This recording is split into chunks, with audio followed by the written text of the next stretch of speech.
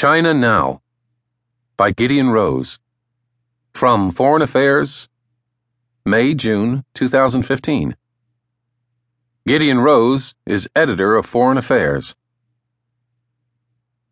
When is an anti-corruption campaign not just an anti-corruption campaign? When it might be a harbinger of a regime's approaching developmental crisis. China's extraordinary advances in recent decades have dragged the country up from totalitarian poverty to middle-income authoritarianism. The scale and speed of this transformation rank it as one of the great events in human history. But Beijing has now picked most of the low-hanging fruit of modernization, leaving it the unenviable task of trying to reach the upper branches of the tree without falling. So we decided it was time for a deep dive on China's condition today, and have put together a great package with 7 authoritative articles on the country's politics, economics, demographics, national identity, corruption, and racial and ethnic tensions.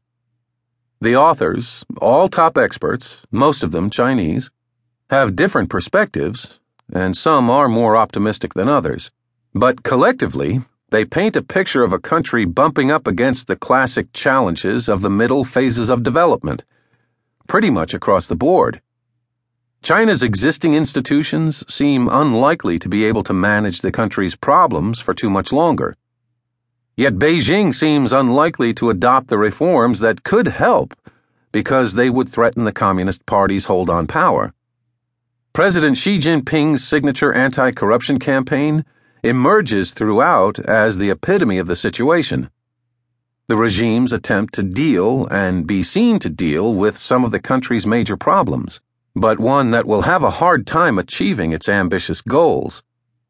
There is plenty of evidence here to support the view that China's next decade will be a turbulent one, that the anti-corruption campaign, adopted as a sort of strong medicine to cure the communist regime's ills, will in fact only hasten the patient's demise by heightening the contradictions within the elite.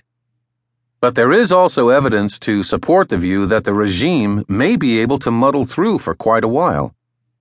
Xi and his government have plenty of assets as well as liabilities, including support from the mass public and key elite factions, vast foreign exchange reserves, a protected currency, control of the banking system, smart technocrats, a large real economy, and the absence of any significant opposition movement.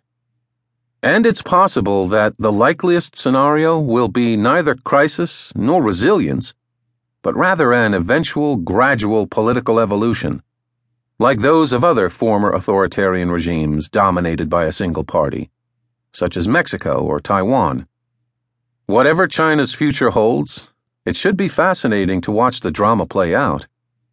This package provides an accurate snapshot of the situation today, and the material to form educated guesses about what will come next.